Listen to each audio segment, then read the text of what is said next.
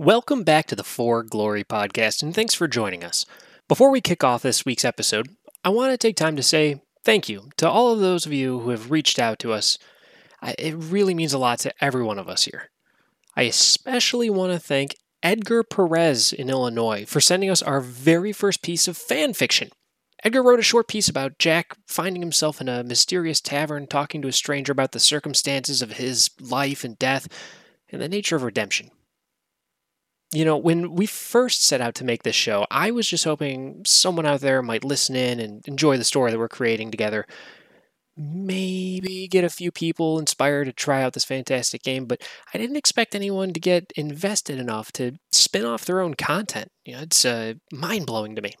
So, Edgar, thank you. We all read it. You made every one of us very happy. I also want to thank all of you who have recommended the show to your friends. Over the past month, we've doubled the total number of downloads we've had for everything else leading up to it. So if you told anyone to check us out, thank you so much. And if you haven't, come on, please. Tell your friends, tell your coworkers, tell your classmates, tell the cop that pulled you over for speeding, tell your server at Chili's, tell them all, tell anyone to check out the show. And if you have anything you want to share with us, whether it's fan fiction or art or your feelings about the story or your undying love for weird, milk-having, egg-laying, insectoid crab spiders, send it to us at forglorypod@gmail.com. That's FOUR, like the number. Or you can message us at facebook.com/forglorypodcast. I personally read every single thing that comes through, and I would love to hear from you. Oh, and I wanted to let you all know that we're working on a secret project. Hopefully it'll be done in time for the new year. I don't want to say too much about it, but I am very excited to share a completely different story with all of you in the very near future. But presently, I humbly submit for your enjoyment episode 17, Bottoms Up and Spirits Down. Last time on the For Glory podcast. Set it on fire is a Scalathrax. It sounds like the name of a sick metal band. It's got milk and it lays eggs. Flip a coin. I don't have a coin. It looks like a doll riding a dog talking shit to this giant spider monster. Fuck. My God. Well, that didn't work. That's a nat 1. Yeah, go ahead and crit miss. Let's do it. Come on. Fuck you, man. Oh, what? Natural 1. Oh no. Ugh. What the hell is going on? I would just set the fucking thing on fire. Roll another one. Fuck you. That is a critical miss. Fuck me. Well, fuck me. Fuck. One. Come on, another one. Motherfucker. Fuck. So you get another critical failure. You just can't catch a break. But it's still fun. All right, let me get rid of this dead chicken. Run to Rupert. I don't know where Rupert is. Good turn. Cross your heart. Hope to die. You know, this thing's nasty.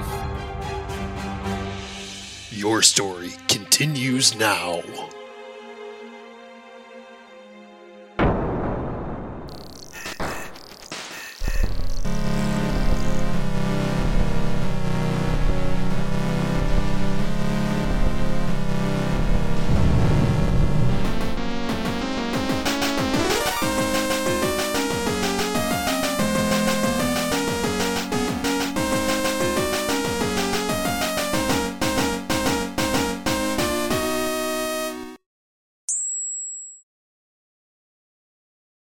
So let me make sure I got this right.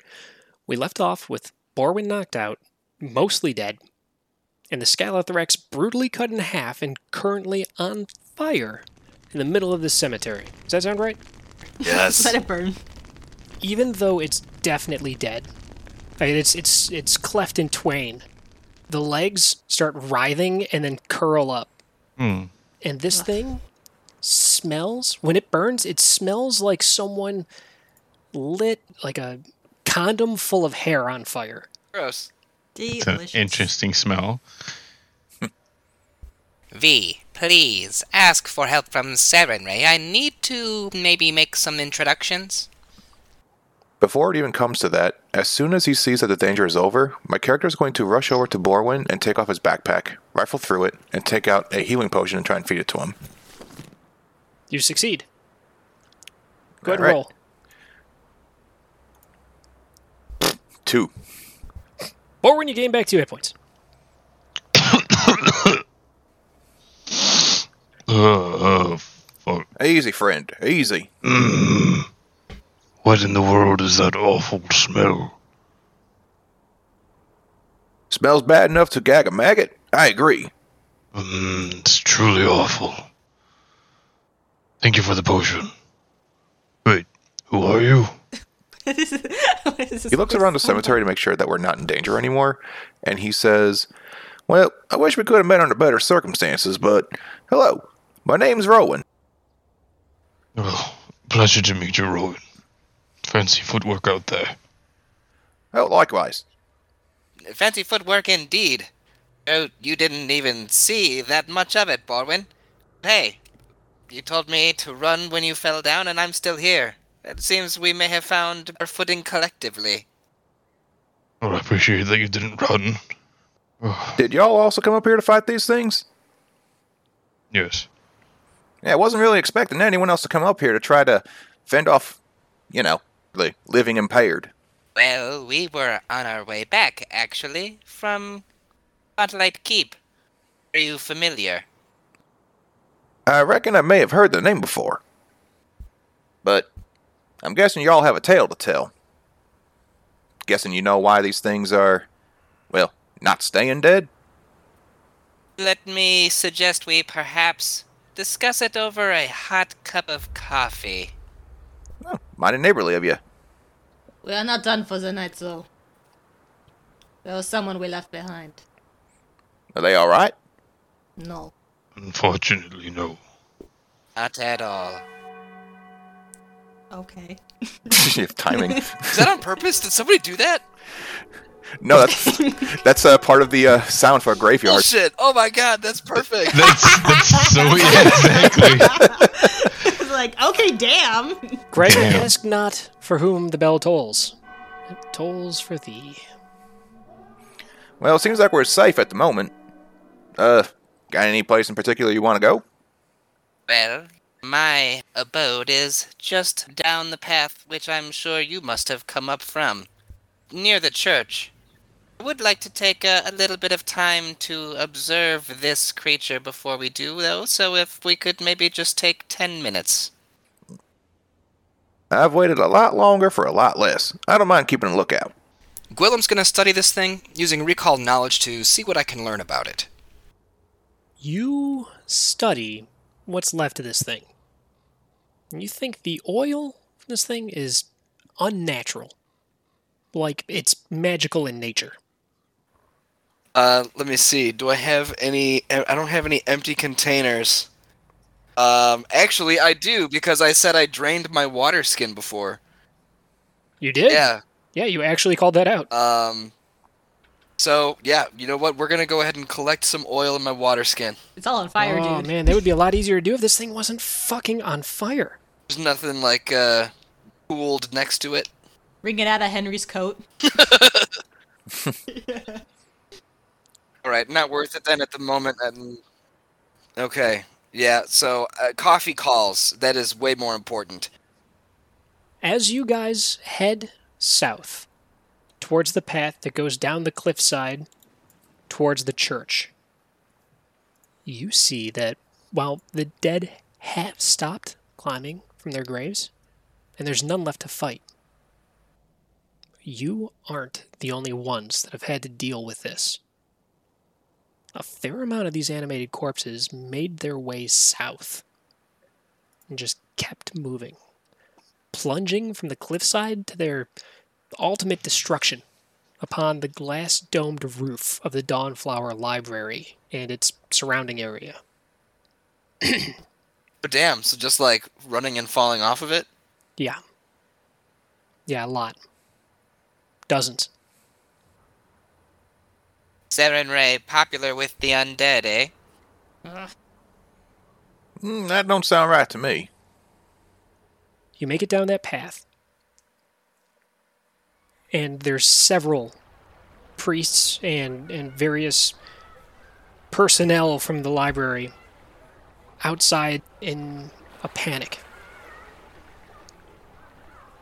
And they're casting spells and saying prayers and trying to just make sure that these undead don't do anything else.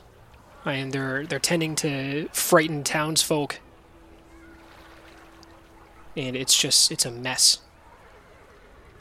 As you move through the scene, you see a halfling woman dressed in the hastily donned robe of a cleric of Sarenrae. Her sleeves are sloppily rolled back, and she's calling out instructions to the people responding to the situation. This is Vandy Banderdash.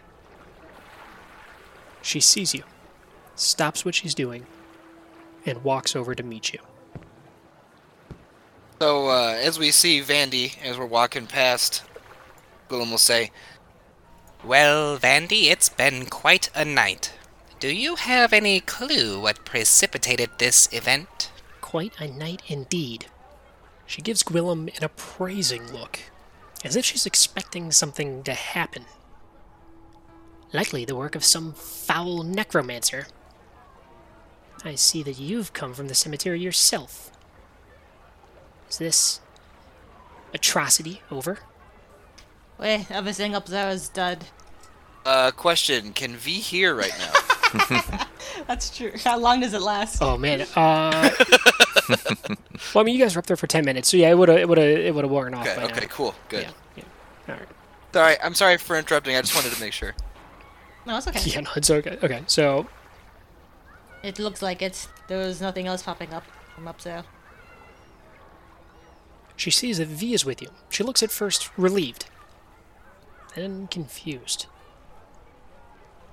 Tell me, Doctor, what did you see up there? A blue light seemed to have emanated from Gauntlight Keep and projected itself all the way here to the cemetery. And from that light it seemed the undead were spawned, and then an aberration was teleported down upon us. Her jaw drops open. She's dumbstruck by your response. As could be expected. Awestruck when faced with the real. Well, shall we move on? Gwillem will go ahead and continue on towards his Indeed. bungalow. Borwin will gladly follow, and at no point would he make eye contact with her. She's been casting sideways glances at Borwin. She knows he's there, but she makes no eye contact with him either. Well, she turns her head to talk to V. I thought I was going with them. Oh, you're gonna keep moving? Yeah. Oh. She looks... her face. She looks so relieved to see you. And then as you keep going, she looks confused and then just like utterly ashamed as you keep moving. Not liking the awkwardness of the situation, Rowan steps closer to her and says, I don't believe I've had the pleasure. My name's Rowan Myrtles. And he holds out his hand for a shake. She shakes your hand. Hers is a lot rougher than you'd expect from a priest. And she says, My name is Vandy Banderdash. I'm the head priestess of the Dawnflower Library. And she gestures to the building behind her. Pleasure to meet you. She looks you in the eyes before letting you go and asks, What can you tell me about what happened up there tonight? It's like the elf said. The dead started rising from the ground. What were you doing with those three at the cemetery? I already kind of saw this happening, and I kind of ran up and wasn't really expecting help at all. I just kind of went in there on my own. Kind of foolish now that I'm looking back on it. But I figured that if the dead started coming up, probably most of them were going to be coming from a graveyard. Thought I'd try to stop it at its source, as it were. So you don't know them? You just happened to show up in Otari, armed, and helped to fight back the undead? I came here on errands, and, well, First time I come by myself and this happens. Does this kind of thing happen often here? No. You must have been sent here. I mean, I suppose. Do you believe your faith has delivered you here to us? I mean, if you're wondering if I pray to Sarenrae, no, I don't. She's unfazed. She actually smiles and she says, "There's always a path to finding faith." I pray more to Aristil. Well, we do maintain a shrine to the Elk Father in the West Wing. You're always welcome at the library. Appreciate it. Vandy's attention's pulled away. There's a young acolyte calling out for help with bandaging a wounded man. Well, anyway, it was nice to meet you. I guess I'm gonna follow my new companions, I suppose. She turns her attention back to you, and she says, "I'd love to speak to you more when the circumstances are less messy." Might take you up on that. He nods and heads over to Gwillem and Borwin. We're not too far away from that, are we? Yeah, you're probably getting onto about 100 feet away from this. Okay. I assumed you guys just kept walking. So it's a short walk from there back to Gwillem's home.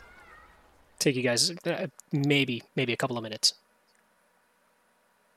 So as we get to Gwillem's little bungalow by the sea, he will escort everybody inside and try to get together a little pot of coffee for everyone. Does everybody have a cup or a mug? I do have a mug, but that's for Henry. I do.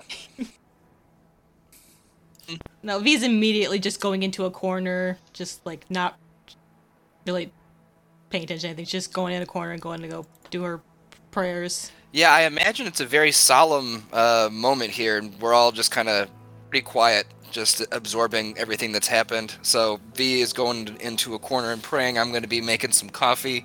On what little counter space Gwillem has, he has two mugs. There is his favorite mug, of course, and then there is another mug sitting upside down. It's the one that the uninvited guest has used quite often.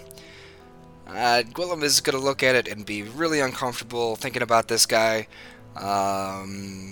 He doesn't want to use it. He's going to hand that one to Borwin. What's New Guy doing coming into the house with these strangers?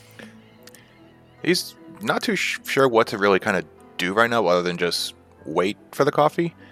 But he is going to turn to V and he says, "I'm sorry, I don't think I caught your name." She's in her corner, she's praying, just kind of like... I imagine she lifts her head, peeks one eye out, drops her head back down, and keeps going. I guess, in between, when she's praying, just... Henry's just kind of looking at Gilles like, "Hi, new person." Over in the kitchen, Gwillem will pipe up. You see, she's not very talkative when she is praying to Sarenrae. Her discussions with her god are quite important. So, I believe introductions are in order. Gwillem will return from the kitchen area. Gwillem's carrying two mugs in one hand and the coffee pot in the other. He pours coffee for the three of them and says, My name is Gwillem. You may call me Gwillem, Doctor, what have you. I will try my best to keep everybody functional. Now, I come to you already having failed once today.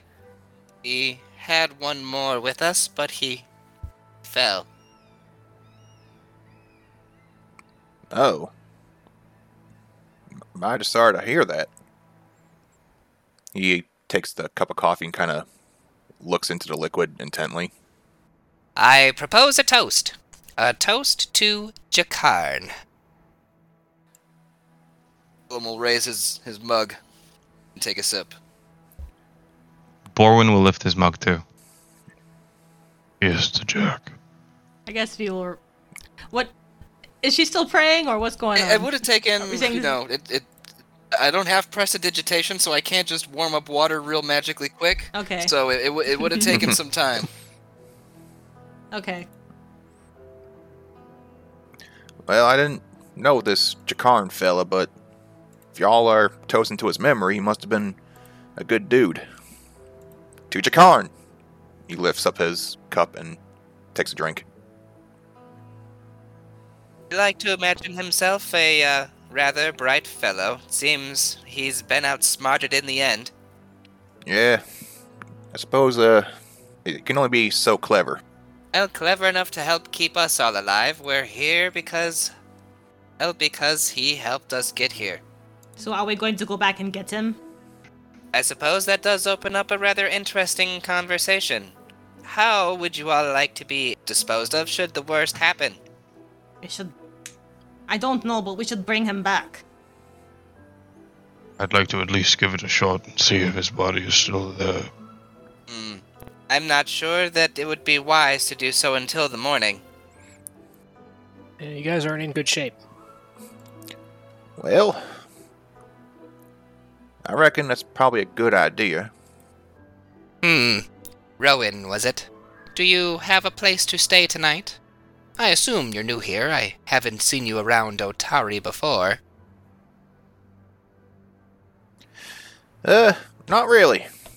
I came here originally on Mom and Pa's behalf. Just doing regular errands, just picking up stuff here and there. And, happened to have a certain tent catch my eye. Most peculiar woman was in there. She did a reading for me. I thought so it was be kind of fun, you know? Oh, yes. Yes, okay. So how was your reading? And go ahead, yes.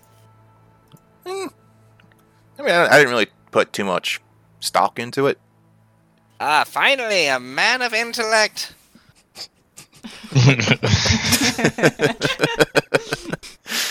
So, does everybody want to break out their bedrolls for a sleepover at Gwillum's? No. Damn it! No, honestly, if he's seeing everyone is just like, no, we're not going back. She's just like, she looks up and she's like, so that's it. We're not going back tonight? Nope. I would normally disagree and say let's go, but I don't feel like I'm in the proper condition to go. As She much slams as I her hate it. fist on the table and storms out the door. Does anybody know where V goes off to? Not sure.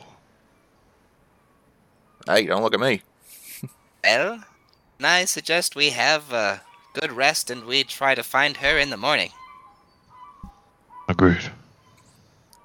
I mean, obviously, you know, a death was bad and all, but was it really that bad? Everyone has a beginning and everyone has an end. His was probably worse than most. Rowan looks down. Looks like he's deep in thought. Well, Dr. Gwillem, if you'd be so kind, could I crash here for the night? Got my own bedroll, and I won't make too much of a fuss.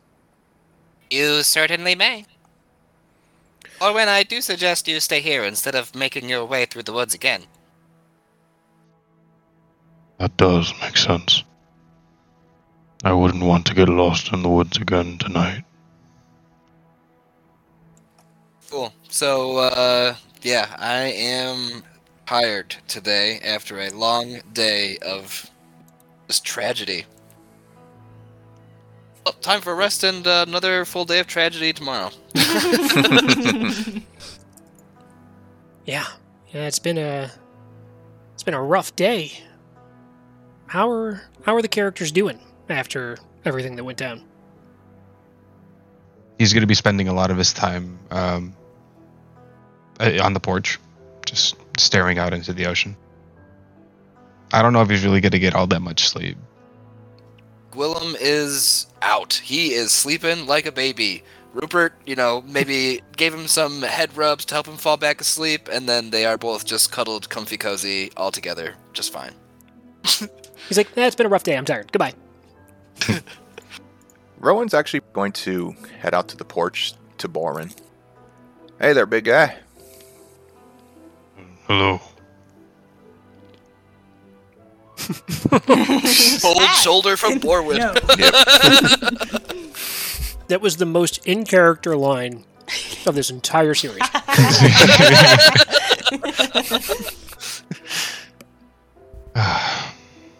Oh,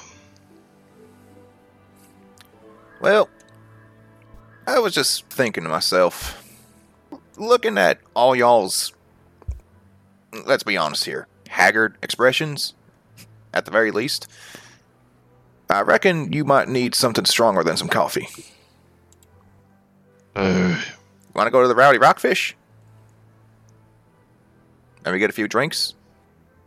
Boren looks at his hands shaking and starts to nod and slowly progresses to get faster and then says, yeah, I would definitely appreciate a drink right now. I'll buy. And he pats him on the back. It's rough. It's a rough night for everybody. Almost everybody. Not just for you guys either. Every person that's part of the town guard is on watch tonight. There's people that their shift has just ended, and they are back. So everything's a little bit tight. Everybody's stressed. Nobody's sleeping too well, other than just Gwillem. fucking Gwillem's fine. that fucking Gwillem and jerk. Rupert just- Oh, See, a yeah, lot of Rupert's death is Henry will doctor. probably sleep well, you know. He's like, oh, everything's fine now. Good night. Yeah. So the camera pulls back, rotates 180 degrees to look out over the sea. It fades out. We see V. She's mounted on Henry, headed towards the library. Even though it's a very short distance, it seems to take eternity. V is completely unaware of her surroundings as the world seems to be moving around her to bring her to her destination. What's going on inside of V's head? She's riding back towards the library. Just, I guess many times she just like stops. She looks back over to where she knows the lighthouse to be. Many times she contemplates just if she got a sled, she could go in herself. Henry could pull Jack with, but there's the stairs. There's a moat. She's too small. She can't do it on her own. She feels bad that she gave Vandy the cold shoulder, but she doesn't know how to face her. And she failed. But she does have to see her for the night because they need a new grave. V's been so wrapped up in her thoughts that by the time she realizes where she is, she's just about finished scrubbing the blood and oil and grease, muck and mud and frothy blood slime from herself and her clothes.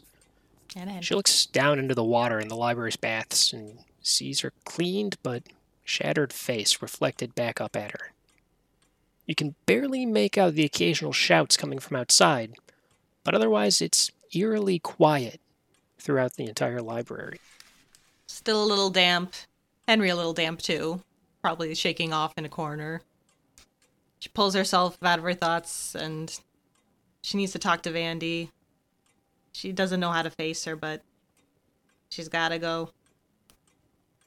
She calls Henry to walk alongside her and then she walks back outside where all the bustling people are. You find Vandy outside, still directing traffic for all the people responding to the event. You see her before she sees you. She'll just stand to the side and wait for her to have a free moment. It's not too long before she turns and she sees you. She gives you a look somewhere in the neighborhood of relief and shame. Hello? Do you have a moment? Of course. She looks you over, sees that you're okay. That's her first concern. And she asks, Where have you been? I have been investigating the Gauntlet Keep.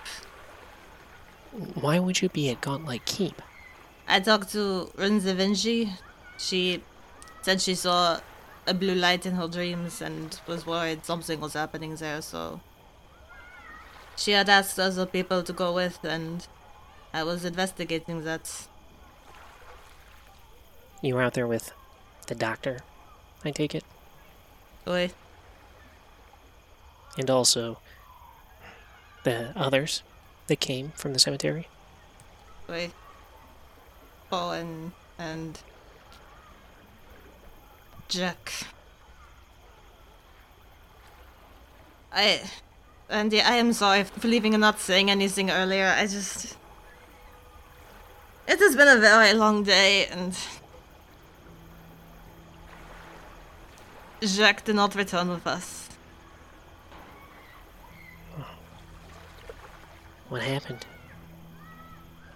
There were monsters in there.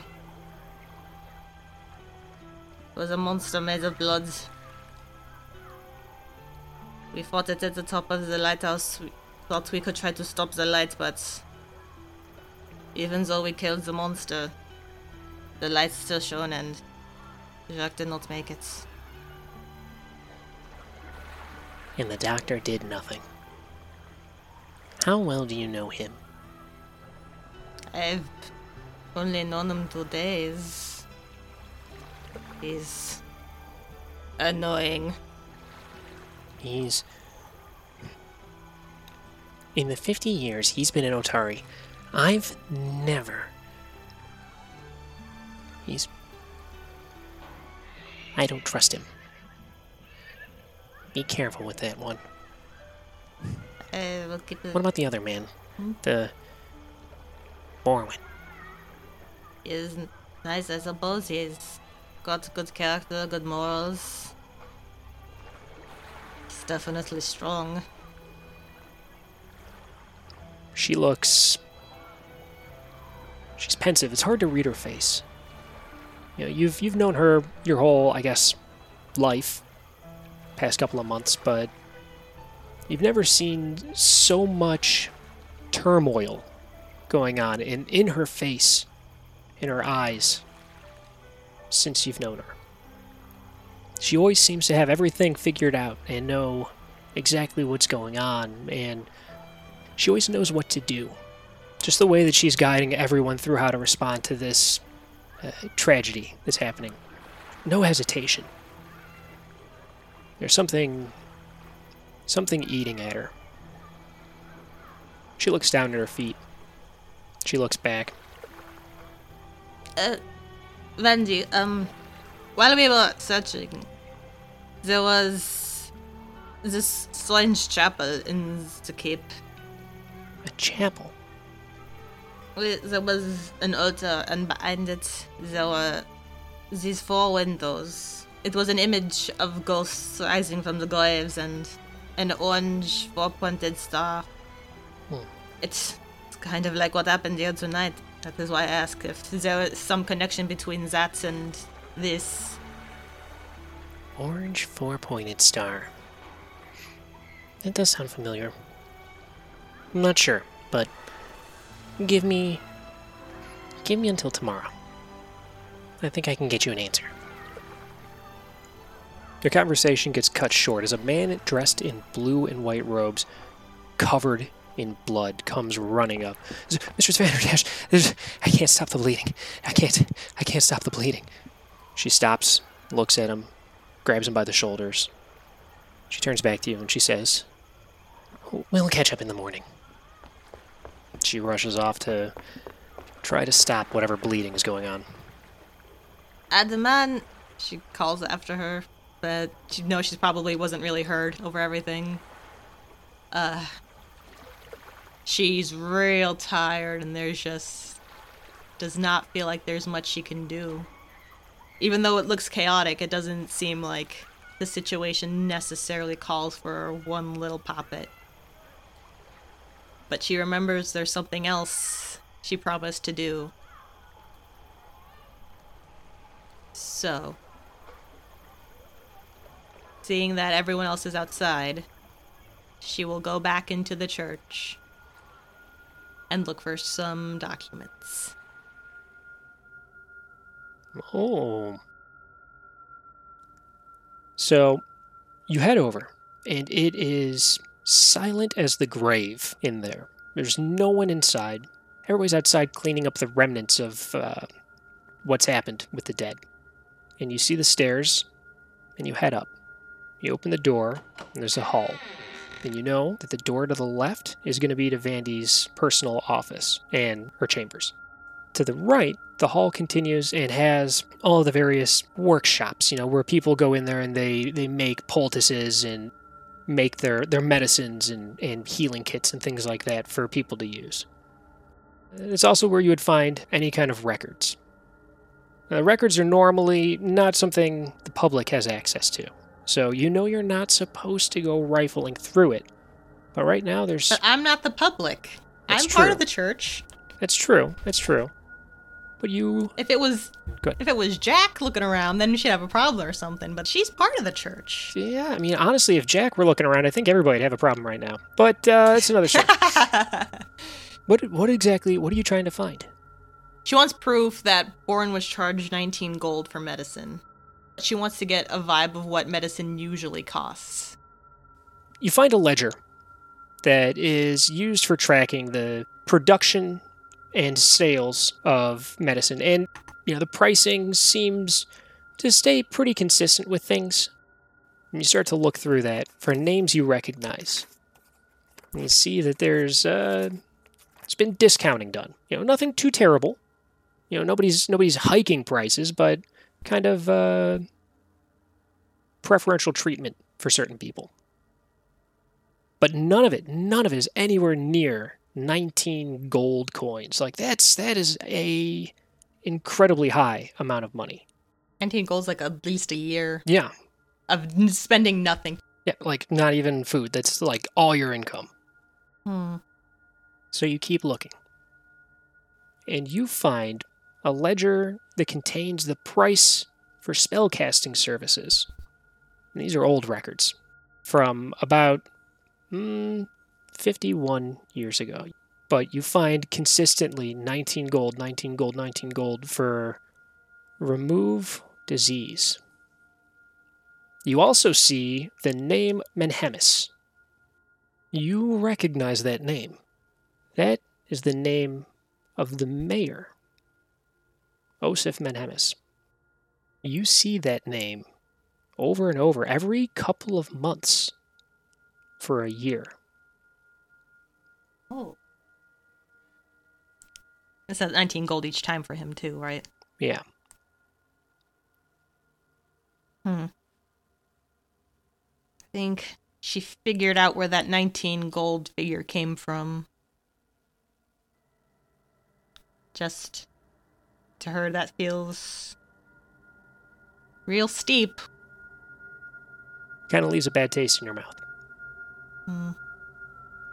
We see V close the book, climb up to put it back on the shelf that it came from, and just before she lets go of it, sighs, her head hangs, and the scene fades to black. Alright, we're going to pick up with Borwin and Rowan at the Rowdy Rockfish.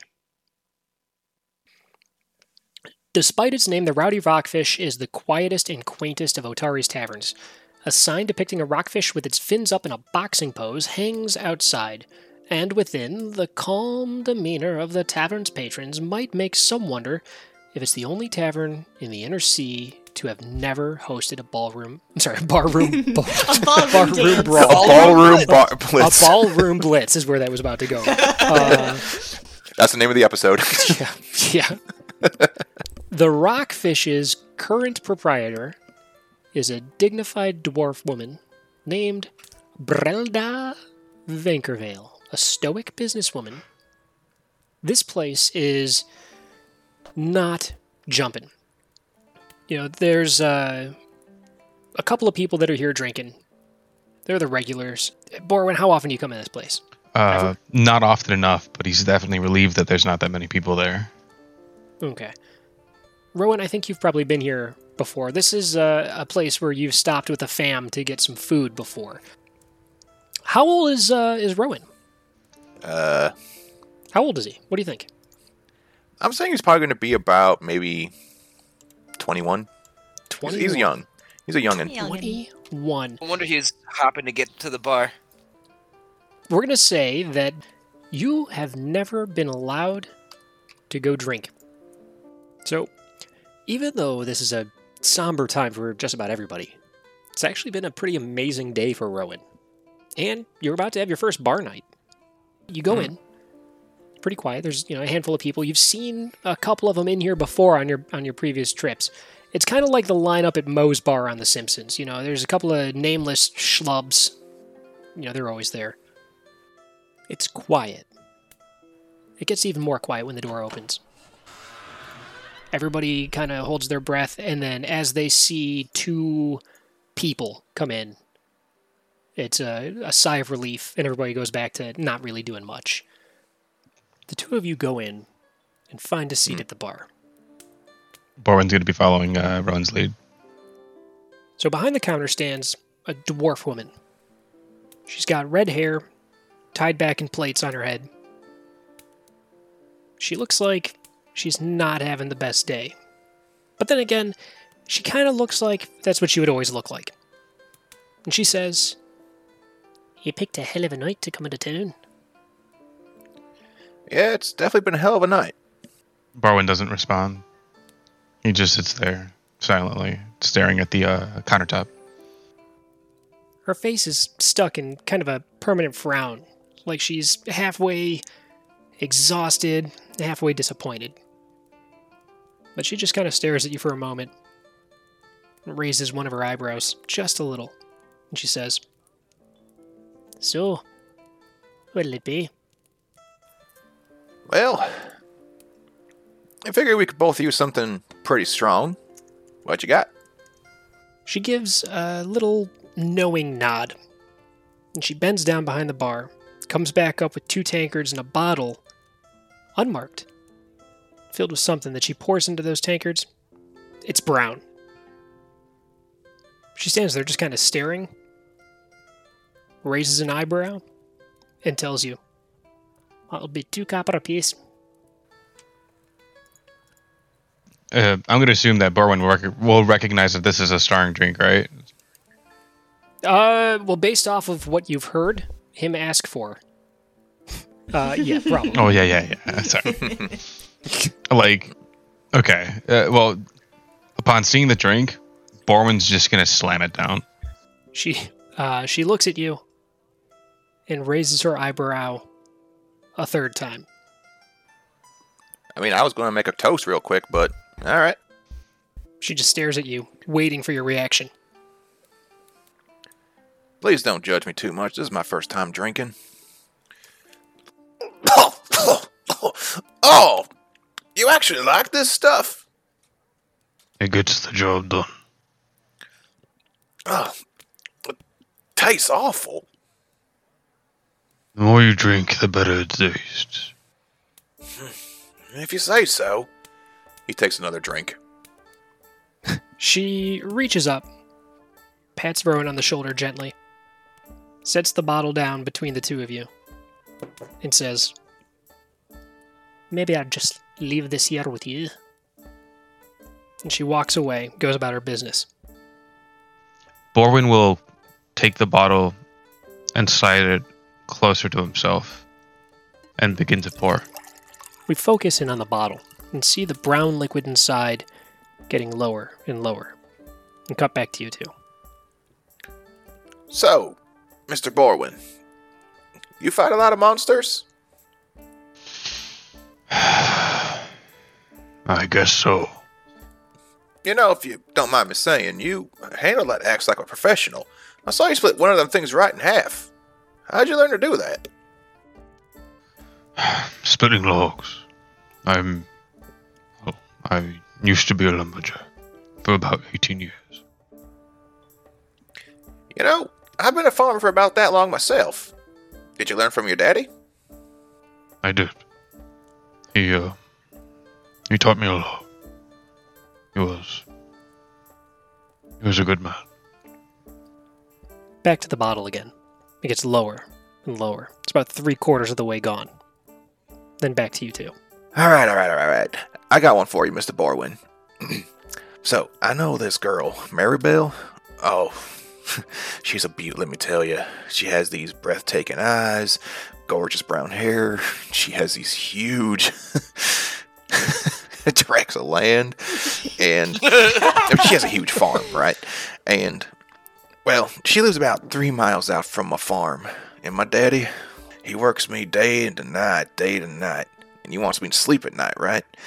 So, one night I decided to go out to my gal, and, well, a gentleman never kisses and tells, but I fall asleep. Then I wake up, and then I see the sun's rising, and I start running. I'm running down the road, and then I remember I forgot my shirt. But I ain't got time to go back and grab it, so I keep running, and I keep running. Then my foot gets caught in a muddy gopher hole. I try to get it out, but it ain't moving, and it sucks my boot clean off. And I keep running. I get back to my farm, but the sun's up, and I see my daddy coming out. So I do the best thing I could do, and I run to the hen house and I duck in. But wouldn't you know it, my pants get caught on the nails sticking out, and rips my britches clean off. So here I am, buck naked in the chicken coop. Then I realized something. It's toil day. You know what happens on toil day, Mr. Borwin? Tell me, Ruin. Daddy comes to check the coop to get the eggs. So he opens that door, and he sees me buck naked. And the only thing I could say to him is, "Hey, knock first. What were you, raised in a barn?"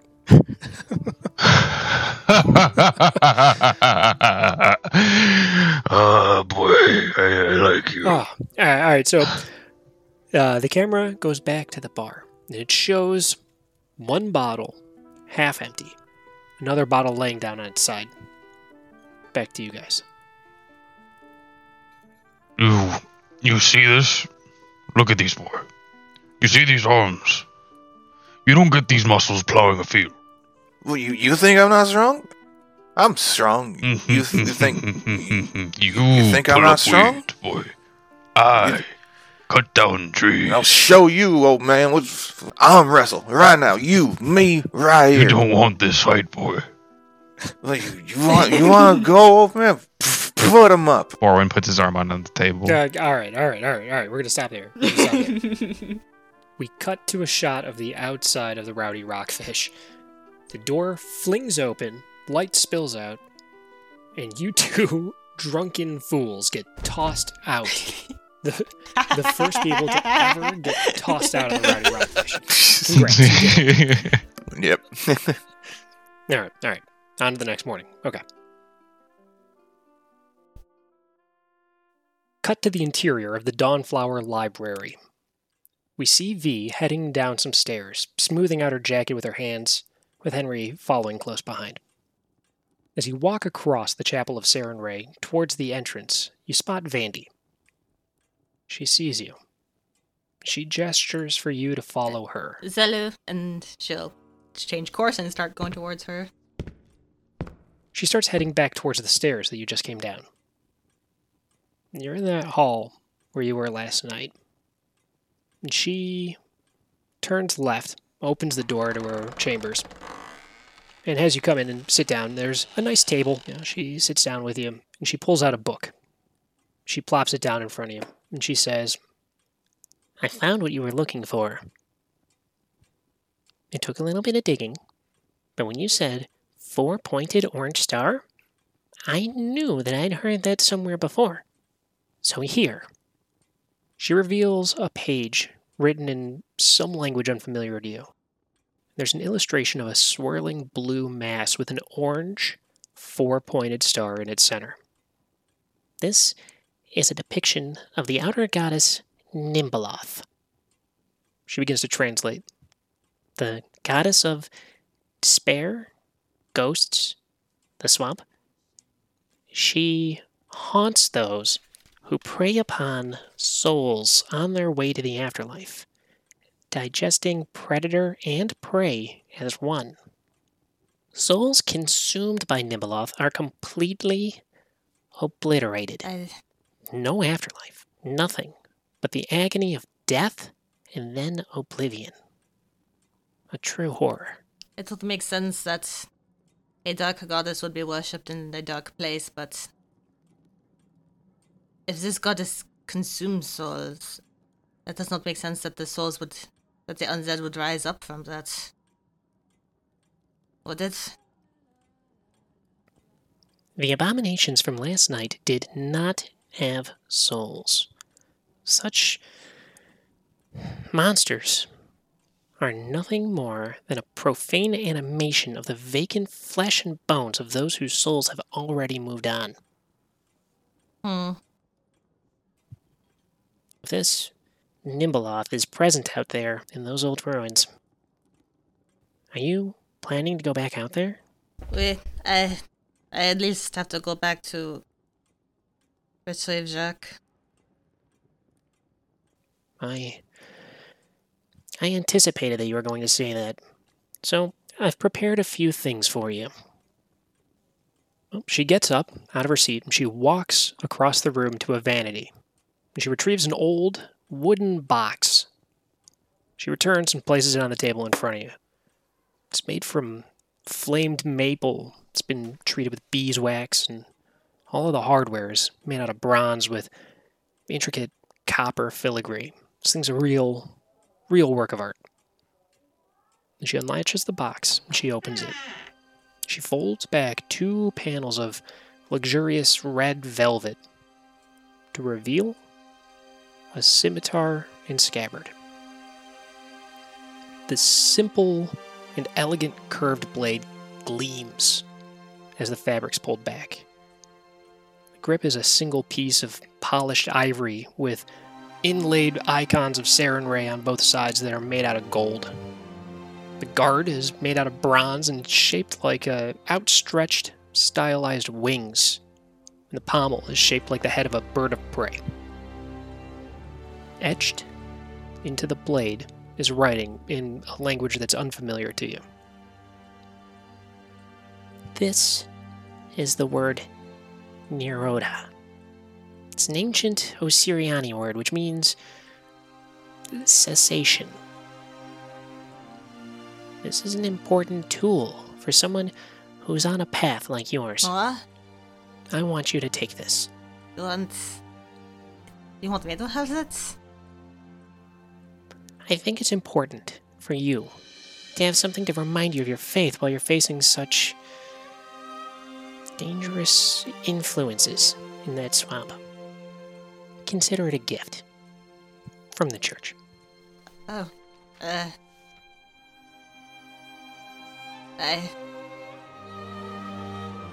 it seems like a very nice gift. Merci. I suppose I cannot reject such a nice gift. The way that you react hits her like a slap in the face. She tries to hide her emotions, but you catch a flash of sadness or maybe regret in her eyes before she's able to control that impulse. She sheathes the sword into the scabbard, which is made from the horn of an ibex with more bronze hardware on there. When she helps you strap the scabbard on, she smiles at you. You'll find that Henry's harness has a few additions when you get downstairs. We cut to a cowboy shot.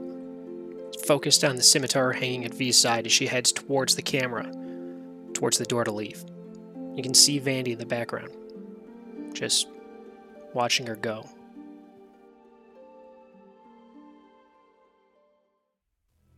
We see the sun rising, with V approaching Gwillem's home.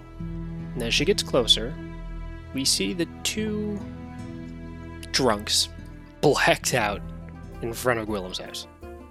As Gwillem wakes up in the morning, and he's got his coffee and steps out to look out over the sea. Makes a whole thing of coffee without even caring that they're gone. Like, yeah. You know, wearing his wizard's robe, scratching his ass, and then with the coffee, like, opens the door and looks out, and he's like, what the fuck? Borwin reeks of alcohol and just fucking laid flat, arms out,